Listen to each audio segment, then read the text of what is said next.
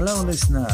Welcome to episode 4 of ADR, that is Area de Rigori, your weekly dose of all things culture, all things Serie A. I am Danish Iqbal. I'm joined by Maxi what? Maxi Angelo. That's right. We are the Serie A podcast for BreakingTheLines.com. Go ahead and check out all the articles on there. How are you, Max? Yeah, I'm good. Just back from work. Very exciting night of Champions League football. Napoli run riots against Liverpool at the Maradona. Yeah, we'll talk about that. We'll talk about some other things as well. But it seems like we've been talking about Napoli quite a bit recently.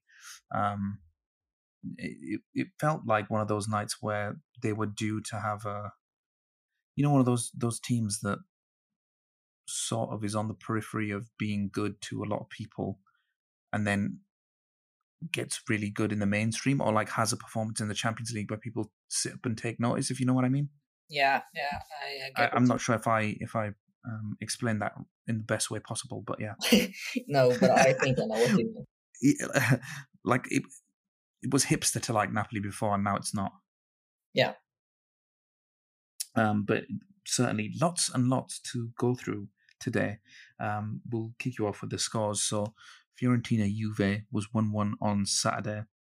Milan Derby on Saturday was 3-2 to AC Milan. Lazio 1, Napoli 2 shortly after. They got their scheduling spot on that Saturday, didn't they? Yeah, God damn. Super Saturday. And then they hit you with the classic Cremonese 0, Sassuolo 0 on the Sunday.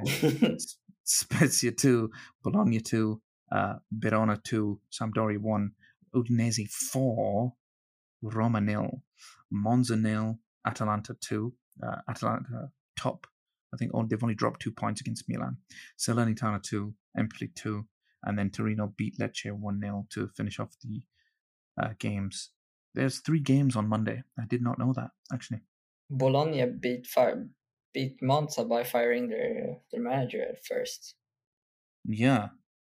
What? Sorry, explain that.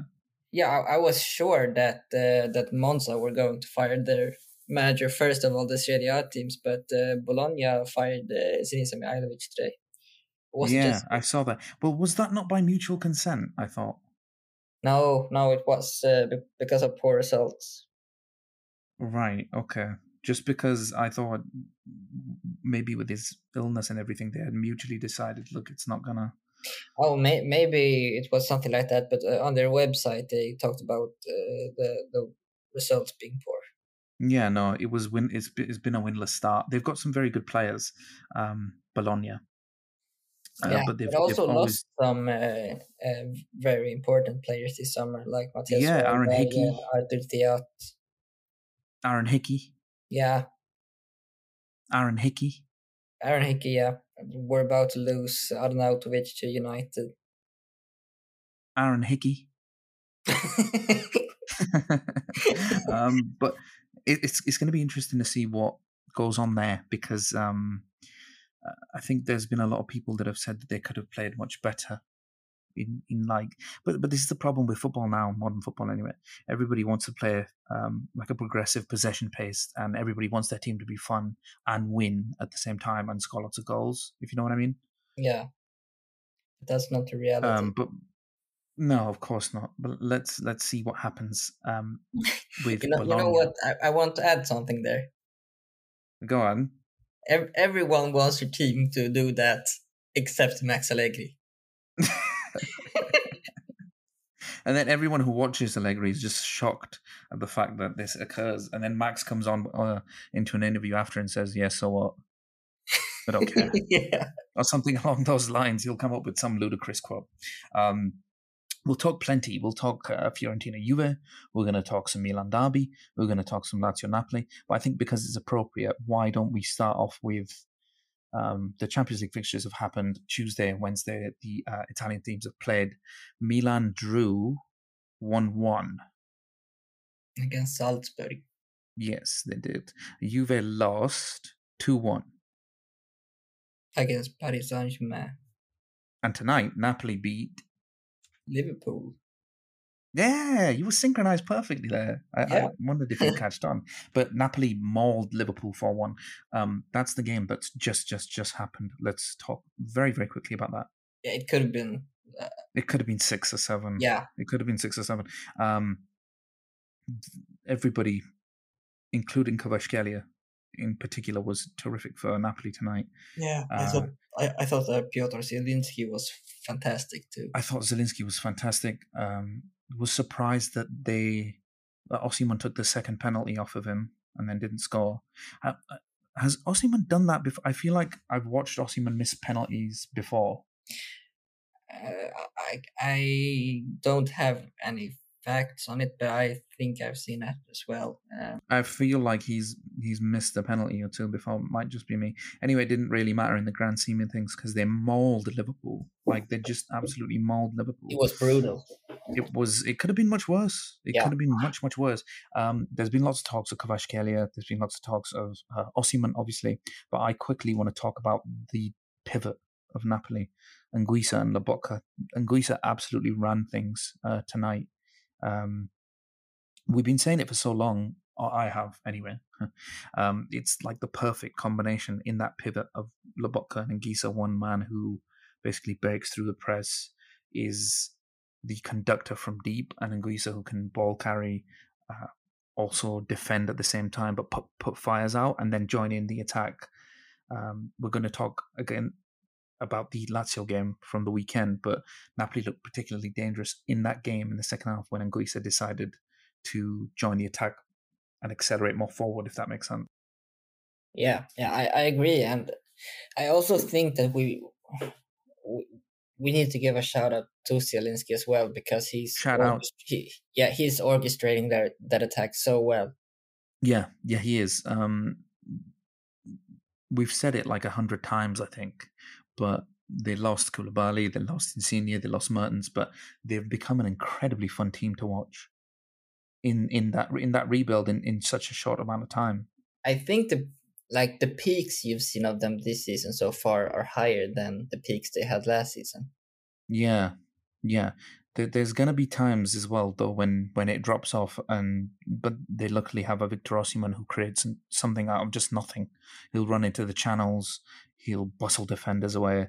I tweeted it earlier, but this was not a good game for an out-of-form Virgil van Dijk to play against this attack tonight. No. In transition, it was mainly in transition. So Liverpool would go on attack, it would either break down or Napoli would quell it. So maybe Anguissa or Akim would break it up and then pass out from the back. And then from there, they were just away every single time. It was like a 3-on-3 pretty often. Liverpool's midfield was more or less non-existent. And Napoli's midfield manhandled them. Yeah, but we talk about Van Dijk, then we haven't even talked about Joe Gomez. That's probably one of the worst performances I've seen from a Liverpool player under Klopp. He lost the ball often because Kvaratskhelia and Osimhen just hounded him whilst he had the ball. Yeah, but I mean, whenever of course, yeah, but he was so naive on the ball, like have just. I don't know how to explain it, but he was naive. He thought he had the upper hand all the time, but he never did. Yeah, but that's what I was saying in terms of they hounded him well enough so that they just stole the ball off of him. Yeah, a few times. So in terms of like if he was going to pass it back to Alisson or pass it out, Kvaratskhelia or Zielinski would be on him straight away. But I think Liverpool were really suffering from Matip not being in there. And strangely enough, I couldn't tell whether it was because of the game state was already 3-0. But the changes that they made, they did look a little better in the second half, just a little though. Nothing to shout about. Yeah, and I mean, it sounds like a bad excuse, but I also feel like this Liverpool team is suffering from fatigue. I mean, if you watch some of the replay, they barely jog back. They're so They tired look even ready. in the first half. Yeah, yeah. The Klopp's words ring absolutely true now when he said we're gonna need to continue our preseason into the season. He said this in the summer as well. He said physically we're not ready at all. We're nowhere near where we need to be. Yeah. Um, so there's big problems abound for Liverpool. Quick word on any of the other Italian teams in the Champions League. Anything else? Yeah, I thought Milan kind of had a hangover from the derby. Mm, I mean, Salzburg's a good team. They've shown that before. They beat Bayern Munich last season, but I think this Milan team should have won. But they looked they should also have. a bit They should have. tired. It took time for them to get into it. Yeah, but It feels like a lot of games. It's taking Milan time to get into it. They kind of need a wake up call. I've not seen a game this year yet. Well, perhaps maybe the first one, but I don't think that counts. Where they've just started like a house on fire. They were doing that a lot last season, where they blitz you in the first 5 or 10 minutes. yeah, I agree. But they eventually came into the game, and then I mean, Liao hits the post in the basically the last kick of the game, so it could have been a win. But yeah, margins. Yeah, 1 point and onwards and upwards. Quick word on: did you watch Juventus PSG? I did. What did you think? I mean, it was quite clear that I think they could have got a point. I think so too. Yeah, but it was They could have quite got a clear point. that the individual quality at PSG were a lot better than at Juventus because that's basically what they won from. It was, but the game became very strange in like the last 30 minutes where Juve were like, "Hold on, we can actually get a point here." But Yeah, the pace of the game was so slow, and they had many situations where the Rabiot had it, or Leandro Paredes, by the way, looks a great signing. He was playing passes through the lines, passing quite a large distance, just finding Juve players. They would get it in attacking situations, and then just sort of not know what to do after. yeah.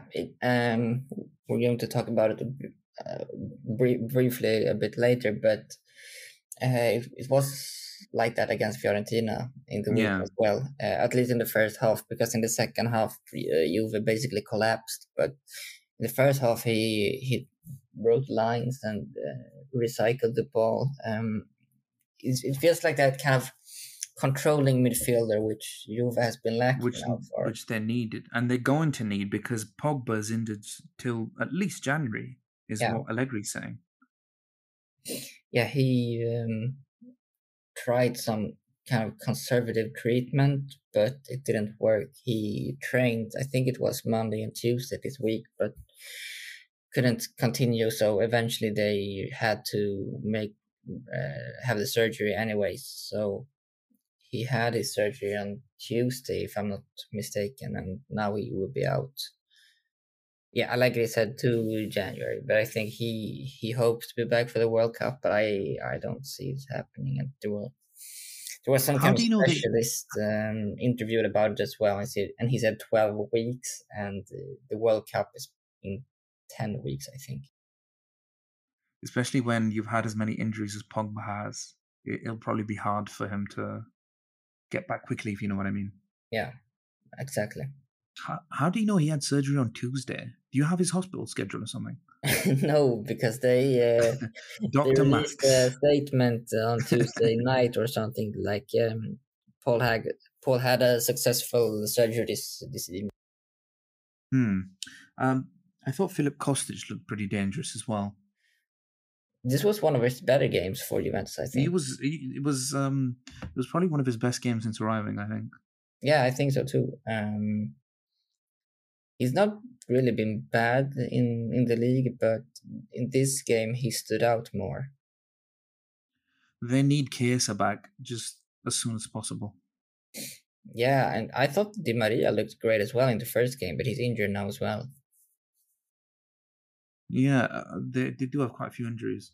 Since we're talking about them anyway, why don't you give us the lowdown on what happened against Fiorentina. Yeah, so basically, Juve played a good first half, created a bit. I think they scored their goal in the first half as well. But in the second half, they kind of collapsed. Fiorentina ran the game, and Juve, I think they didn't have a single shot on goal in the second half. Was kind of only playing against their goal. They had to defend, and Fiorentina came close a couple times to scoring a winner. So I think Juve is pleased with 1 point. Seeing to the circumstances, of course, they wouldn't be before the game, but yeah. Honestly, it was kind of weird because they played a very solid first half, but then they just collapsed. I don't know why. It seems to be happening a lot, though. Yeah. But as I said, I thought that Paredes looked great in the first half. In the second half, he, as the entire team, kind of fell off. But yeah, he looks like a great signing for them. Yeah. We will watch the space then in terms of that. The Italian teams in the Champions League this week. Oh, sorry, I also missed another result because it was just tonight. Inter lost 2-0 to Bayern Munich. But I haven't watched any of that game, so yeah. Yeah, I watched some of it, and from what I saw, Inter weren't even close to winning. Bayern were a better team. They're gonna have a good time trying to get out of that group. Yeah, Leroy Sané was great. He scored a great goal as well. He and Mane seems to find each other very well. Yeah. I wonder if Mane is going to now fire Bayern Munich to at least like a Champions League semi-final. Yeah, it's kind of weird because you know Mane was great from his time in Liverpool, but it says something now about how good he really is that Bayern doesn't really seem to miss Lewandowski because of Mane. Yeah, completely. And then they'll go up against each other as well. Yeah, I think it's next week. Yeah, what? Next week? Yeah, I think so because because they need to. Because of the schedule. It's the schedule. Yeah, exactly. They need to have the schedule done before the World Cup. It's relentless. Yeah. It's genuinely, it's too much. There's too much football. Too much. I mean, it's fun, but there's games. Wow. Okay, yeah, you're right. Liverpool might actually collapse from the schedule. I mean, at least there's after the next round of fixtures in terms of league and then Champions League, there is in the normal fixture again on the Saturday, but then there's an international break. Great. Which is frankly a little bit needed sometimes. Both yes and no. I mean, it's now it's just World Cup qualifiers, but there's been international breaks where there's been like 2 Nations League games and 1 friendly. And then but I feel like in a season like this, the players will get exhausted in the winter. Like now, there's still the opening buzz of like, oh, there's the football's back, and oh, this player looks good, and oh, that team looks good. After like 10 to 15 games, 16 games, when it gets cold, we're going to see plenty of boring games, like plenty. Yeah. But anyway, away from that sour note, we've talked at length about the Champions League. Let's move on to Lazio and Napoli. Lazio 1, Napoli 2. What were your thoughts on this, Max? I thought it was an entertaining game.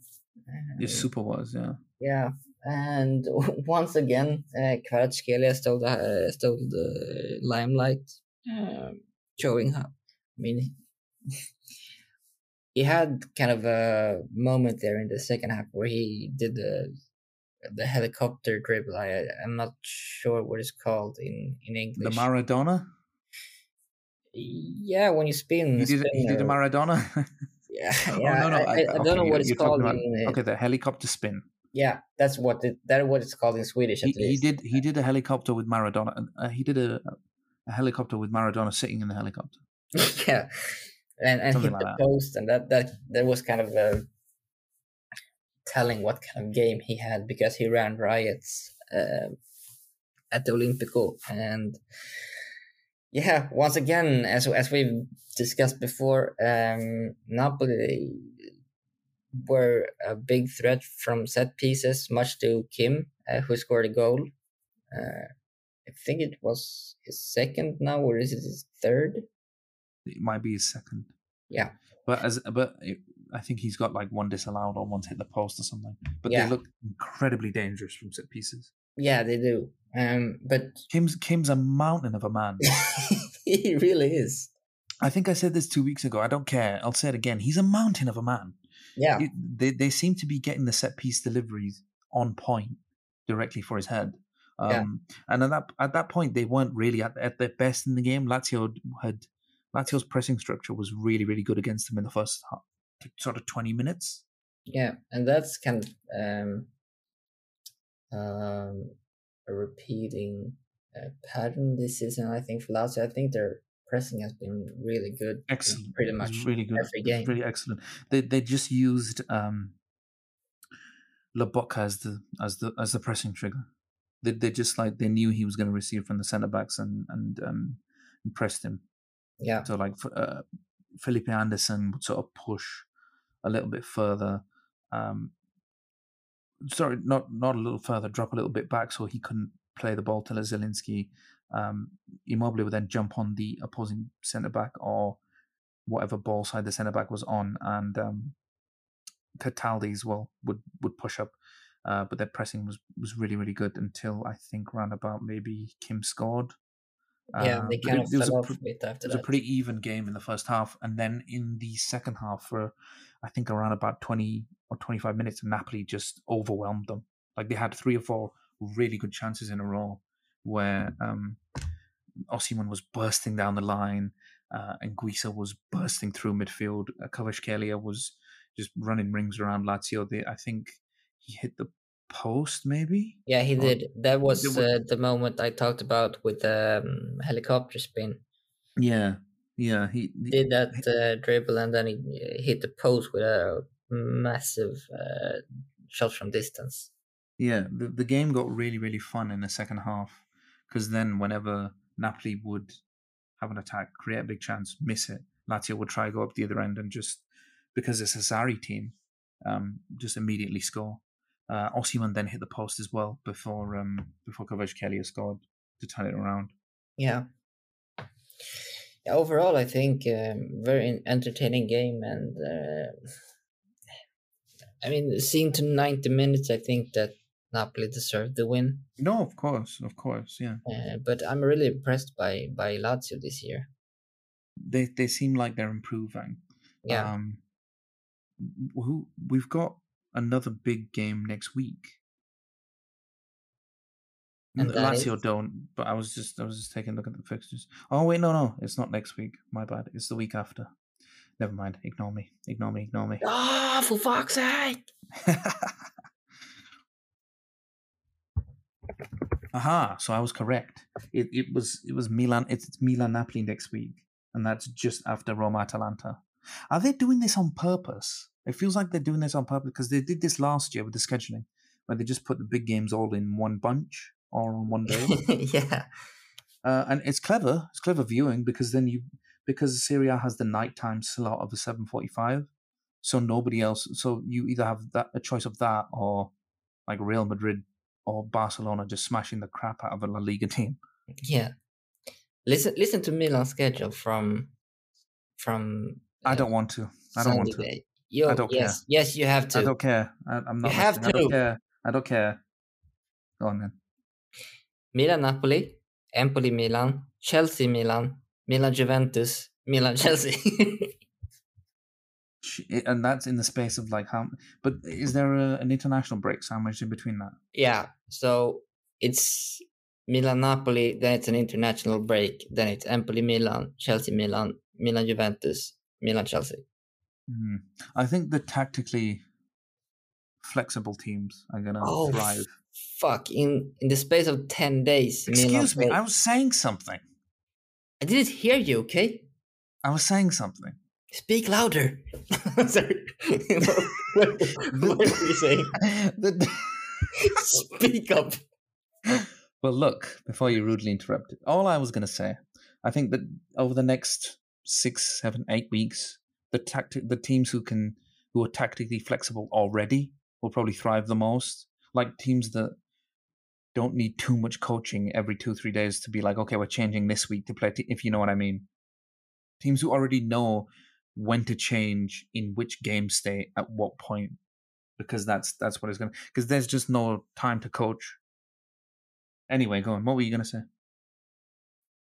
Oh, yeah. And in the space of 10 days, Milan play Chelsea twice, Juve once, and Empoli. Chelsea, that's managerless Chelsea now as well. But won't they have a manager until October 5th? Yeah. I'm scared of Graham Potter at Chelsea, to be honest. Yeah, my God, yeah, I know. The inclination for now looks like that he'll probably take it. Probably take it, but there's ongoing contacts. He's definitely earned that move. I don't know if you saw the tweet I posted earlier, but it's kind of fun for me because he managed Östersund in Sweden from the Swedish. Yes, he managed Östersunds. Yeah, from the Swedish fourth tier to the. Yes. So I followed him, ever since then, unless. Why are you always the guy to be like, oh, I followed him first? You're that guy, who's like, you're that guy who shows everyone a song, and then when it's it gets really territory, big, okay. And then when it gets Who's really my big, manager. And then when you know that guy who's like, oh, look at this song, and then when it gets really big, he's like, oh, remember I showed you this song. But I'm here for it. Go on. Don't let me interrupt. I won't say it anymore. Oh, come on. I really want to hear it. Go on. No, I basically said it all. It's just fun to see him taking over such a big club. If it happens, but I mean here's a different take for you. Do you think Bowley sacked Tuchel with the inclination that he was going to make a beeline straight away for Potter? Yeah, maybe. Because I mean, Graham Potter was very, very good last season and has been very good at Brighton, but he was really, really blowing up this season within like the first 4 or 5 games and getting a lot of clout and a lot of coverage. So maybe he had in mind to be like, I mean, also you must have a target in mind at some point. He must have some replacements in mind before making the decision to sack him. Yeah, of course. But I don't think it was like the plan, because otherwise he wouldn't sign, Aubameyang, who was Tuchel's ask. Yeah, that's also the other thing where it's just they've spent a whole summer signing or trying to sign everybody they can in Europe for Tuchel, whilst also employing him as like this pseudo football director, because they got rid of Marina Ganaskovia, the previous director. Yeah. And then now they're like, okay, see you later. So, yeah. But anyway, we're venturing into a lot of other territories of football. Yes. Today.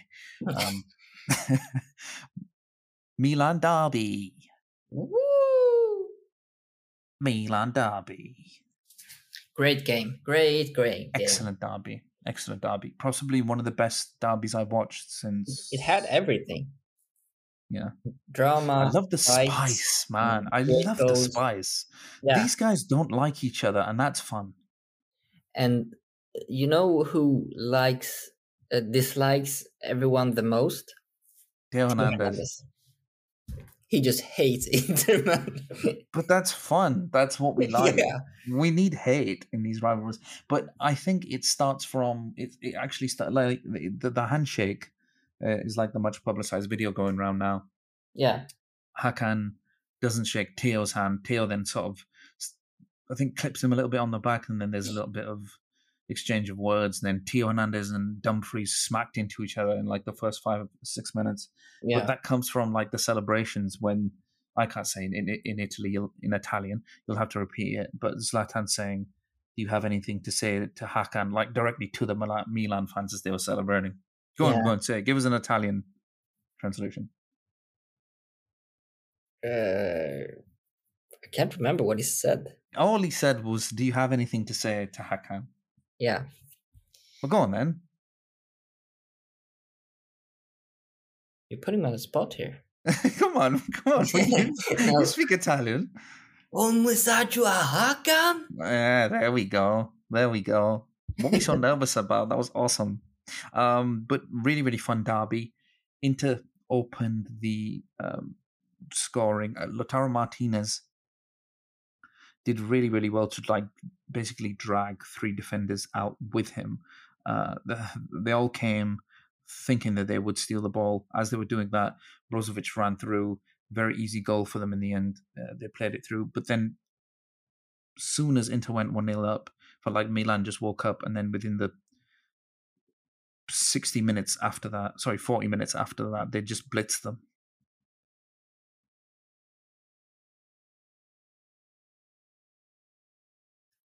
Hello? What did you say? Yeah, and that's kind of been a trademark for Milan, I think, in the last few derbies. It's more or less been the same now for at least 2 or 3 derbies where they conceded the first goal, but then turned it around. And I think it was a really good response this time as well. They weren't bad before the goal, but it felt like it was kind of gasoline for them, and they really didn't want to lose this game. And I think, as you mentioned earlier, that since Hakan Çalhanoğlu left Milan for Inter, everything's been so much more personal, at least for the teams. Yeah. And I think both of the teams want to win, but maybe most of all Milan, because I think they are more hurt about it and care more about it than Inter do, even though, Hakan loves to kind of get emotions going. But I think that basically, since everything of that happened, the derby has become so much more personal to Milan, and I think that kind of raised their level, because they really didn't want to lose, and that they didn't do. Yeah. When they hit back, and they hit back with force, there was this thing like Tonali, I think, was awesome, but he was just everywhere. He was all over the pitch. He was deep. He was an extra man in midfield. He was an extra man in attack. If they would work the ball on the wing, Teo Hernandez would become an inverted fullback, and Tonali would stretch wide, like help out, positionally rotate. But the way Rafa Leao finished his goals in the derby, and the way Milan came back, it was like a team that has the energy and the nous of like, okay, we're 1 down, it's fine, we'll just come back. Yeah. And that's what like winning a Scudetto does, I think. Yeah, and I can't put my finger on when it happened, but it felt like that last season as well. Yeah, I think it happened when they came back to win 2-1 in the derby last season. Yeah, so probably. Like a little bit unexpectedly, I've been like, actually believe like we can do this now. Yeah, and I feel like there are plenty of players, Leao, Tonali, Giroud, who step up in the big games now for Milan. They kind of thrive from it, and they showed that now as well. Yeah. I felt like early on what was happening, and that's what resulted in the first goal. Correa and Lautaro Martinez were dropping for the ball. Obviously, Correa was playing because Lukaku was injured. After that, that had sort of stopped, if you know what I mean. Yeah. They Simone Inzaghi started them in the Derby Inter won in the Coppa Italia last season, and I think he kind of saw that as a receipt for success and went with it now as well. But as you can see, for the first goal, it worked, and I thought that they looked good together. But then after the first goal, and when Milan equalized, Milan kind of took over the game for the rest of the first half and the beginning of the second half. So Inter didn't really have much to work with. The very least, Their passing out from the back was very poor, and you take that in combination with Milan pressing, like in the way they were. They pressed very intensely. But if you have a few situations where you pass out from the back, it doesn't work. The other team presses and causes a turnover. When they do that, that's when teams get nervous. Not teams get nervous, but in a derby, it can swing the game in favor of the team, and that's what it did.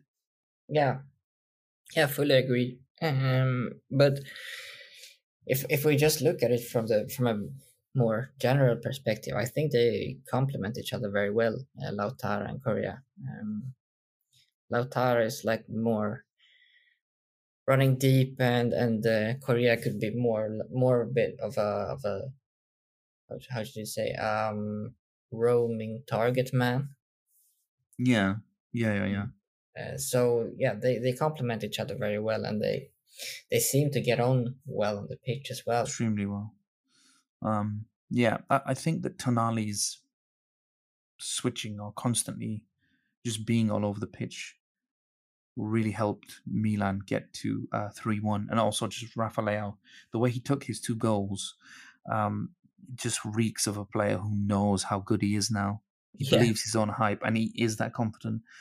Inter were probably better off in the game when they made changes when Dzeko came on. Yeah, I think Dzeko scored right away.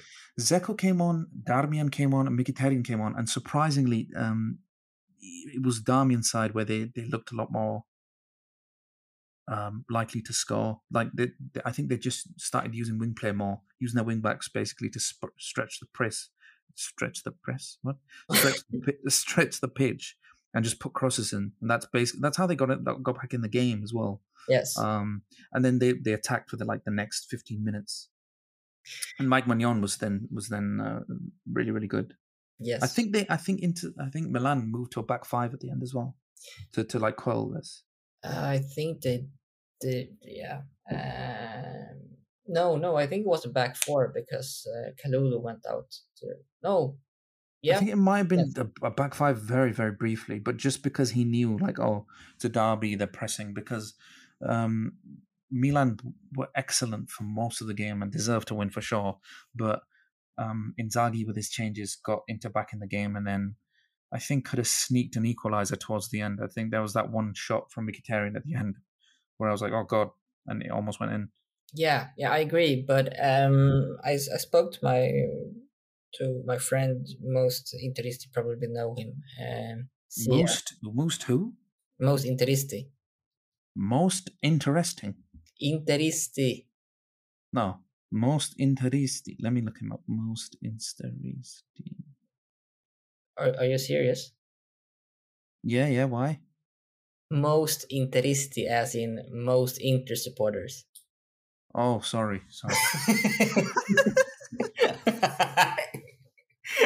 Oh my God. It's very late. It's almost 1 o'clock. Oh, this is priceless. Oh, wait, let me look him up. Please say you started Googling or something. Dude, I on my Twitter search bar, I typed in most space Interesting, thinking like a big Inter account would come up.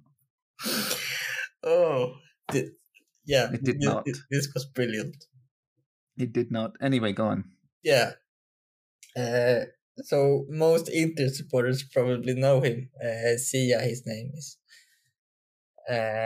he said it. He said it very well that Inzaghi did the right subs, but he did it when the damage was already done. So if he had done probably too late. Yeah, if he'd done it probably at least after the second goal of Milan, they would have a better shot at least getting 1 point. But now he did the subs when it was 3-1. So I think, yeah, they got one back quickly. I think Dzeko basically scored with his first touch, but yeah, the damage was already done. Yeah, they lost the derby in the end, but they showed some fight at the end. So I think let's see what happens. It's we've got one more point to do. The inevitable Jose Mourinho and Udinese. Udinese 4, Roma 0. What did you make of this? Yeah, it was basically a punch in the stomach for Roma. They opened the season very well, winning, I think, 4 out of 5, something like that. Anyway, yeah, I think they didn't know what they were expecting from Udinese, because they played smart, I would say, dirty and smart, because they knew Roma was coming there to play football, but they kind of used that against them. They were very effective on counters and very physical, and yeah, they kind of made it hard for Roma to play the way they wanted to play. Yeah, it's they were really solid. I know Dybala was creating a couple of chances, but Udinese were really solid. And then the first goal by Udogie, Udogie, back again. The first goal from Udogie is a mistake by Karsdorp. Then the second goal from Samadic is a mistake from Rui Patricio. Yep. And then from there, like you have Roma chasing the game. He used 2 subs at halftime. Belotti came on. Zeki Sela came on. Zalewski came on directly after, almost 10 minutes after the second Udinese goal. So he was kind of throwing caution to the wind. And in that, Udinese were devastatingly good for those last 2 goals. Those last 2 goals were really good counter-attacking goals. Yeah, in the first half they were kind of reactive from what Roma did, but in the second half they kind of took charge. Roma had a period where they kind of were close to an equalizer, but then in the middle of that, Udinese scores their second, and from there it's basically game over. Yeah, Mourinho said it kind of well afterwards, that if you let one goal to Udinese, it would be tough. But if you can let 2 goals be scored, it's game over. Yeah, the stadium was buzzing at that point as well. Yeah, I think Mourinho kind of has a point that Udinese is one of those teams where you just can't concede first, because it will be so tough to get one back. I think that actually it goes for most of the teams that play a mid to low block in Serie A. If they concede first, as in the Seven Sisters, if the Seven Sisters concedes first against Salernitana or I don't know, Spezia now, because they have got Luca Gotti, or an Empoli to some degree as well. It's really, really hard. Like they spend the rest of the majority of the game trying to claw their way back in front. Yeah, but as you say, it's very tough, because most of those teams playing in lower mid block are very good defending. They might not be the best offensively, but at least they know how to defend well. Yeah, Roma only had 2 shots on target. Yeah. Yeah. And I think at least one of those were Dybala, like in the first minutes of the game. Yeah. What did you think of Roma in this game then? Kind of sloppy, I think. It felt like they underestimated Udinese a bit. I don't think anybody expected them to drop points like that. No, and Roma kind of had a great start to the season and had momentum, but they kind of underestimated how tough it would be going to the Friuli. He was surprisingly cordial in his press conferences. Like you know what I mean. There's normally a one-liner, or he's blaming someone, or he's irritated. In this one, he just sort of took it on the chin and was like, "Look, they've got good physical players. We weren't good enough. Move on. There's the next one. There's another training session. Yeah, I'd rather lose 1 game 4-0 than 4 games 1-0. That's for sure. Tomorrow's we move on is what he said. So. Yeah, and he also said that we probably could have had a penalty, but when you lose this much, it's not the referee's fault, it's our own. And you'd expect Mourinho to kind of zoom in on that situation usually, but now he was just like accept the defeat and was kind of humble about it. Interesting things. We'll see how Roma gets on. Anyway, that was plenty packed in for episode 4 of this ADR Calcio for BreakingTheLines.com. Go ahead, follow us on Twitter. Tell your friends about it on Spotify, Acast, Anchor, whatever the hell you're listening to. Thank you very much for joining me and Max. We will do, I'm thinking now, because I've just remembered, we'll do Arsehole and Goat of the Week next week, part 2 special edition. So we'll have 2 Arseholes and 2 Goats, just because there was so much rammed in for today. It's very late, and me and Max are sick of talking to each other. Nah, just joking. Yeah. Yes. So Max is going to get some rest. No, but it's 2 a.m. here. Try and have a few paracetamol, and we will see you again next week.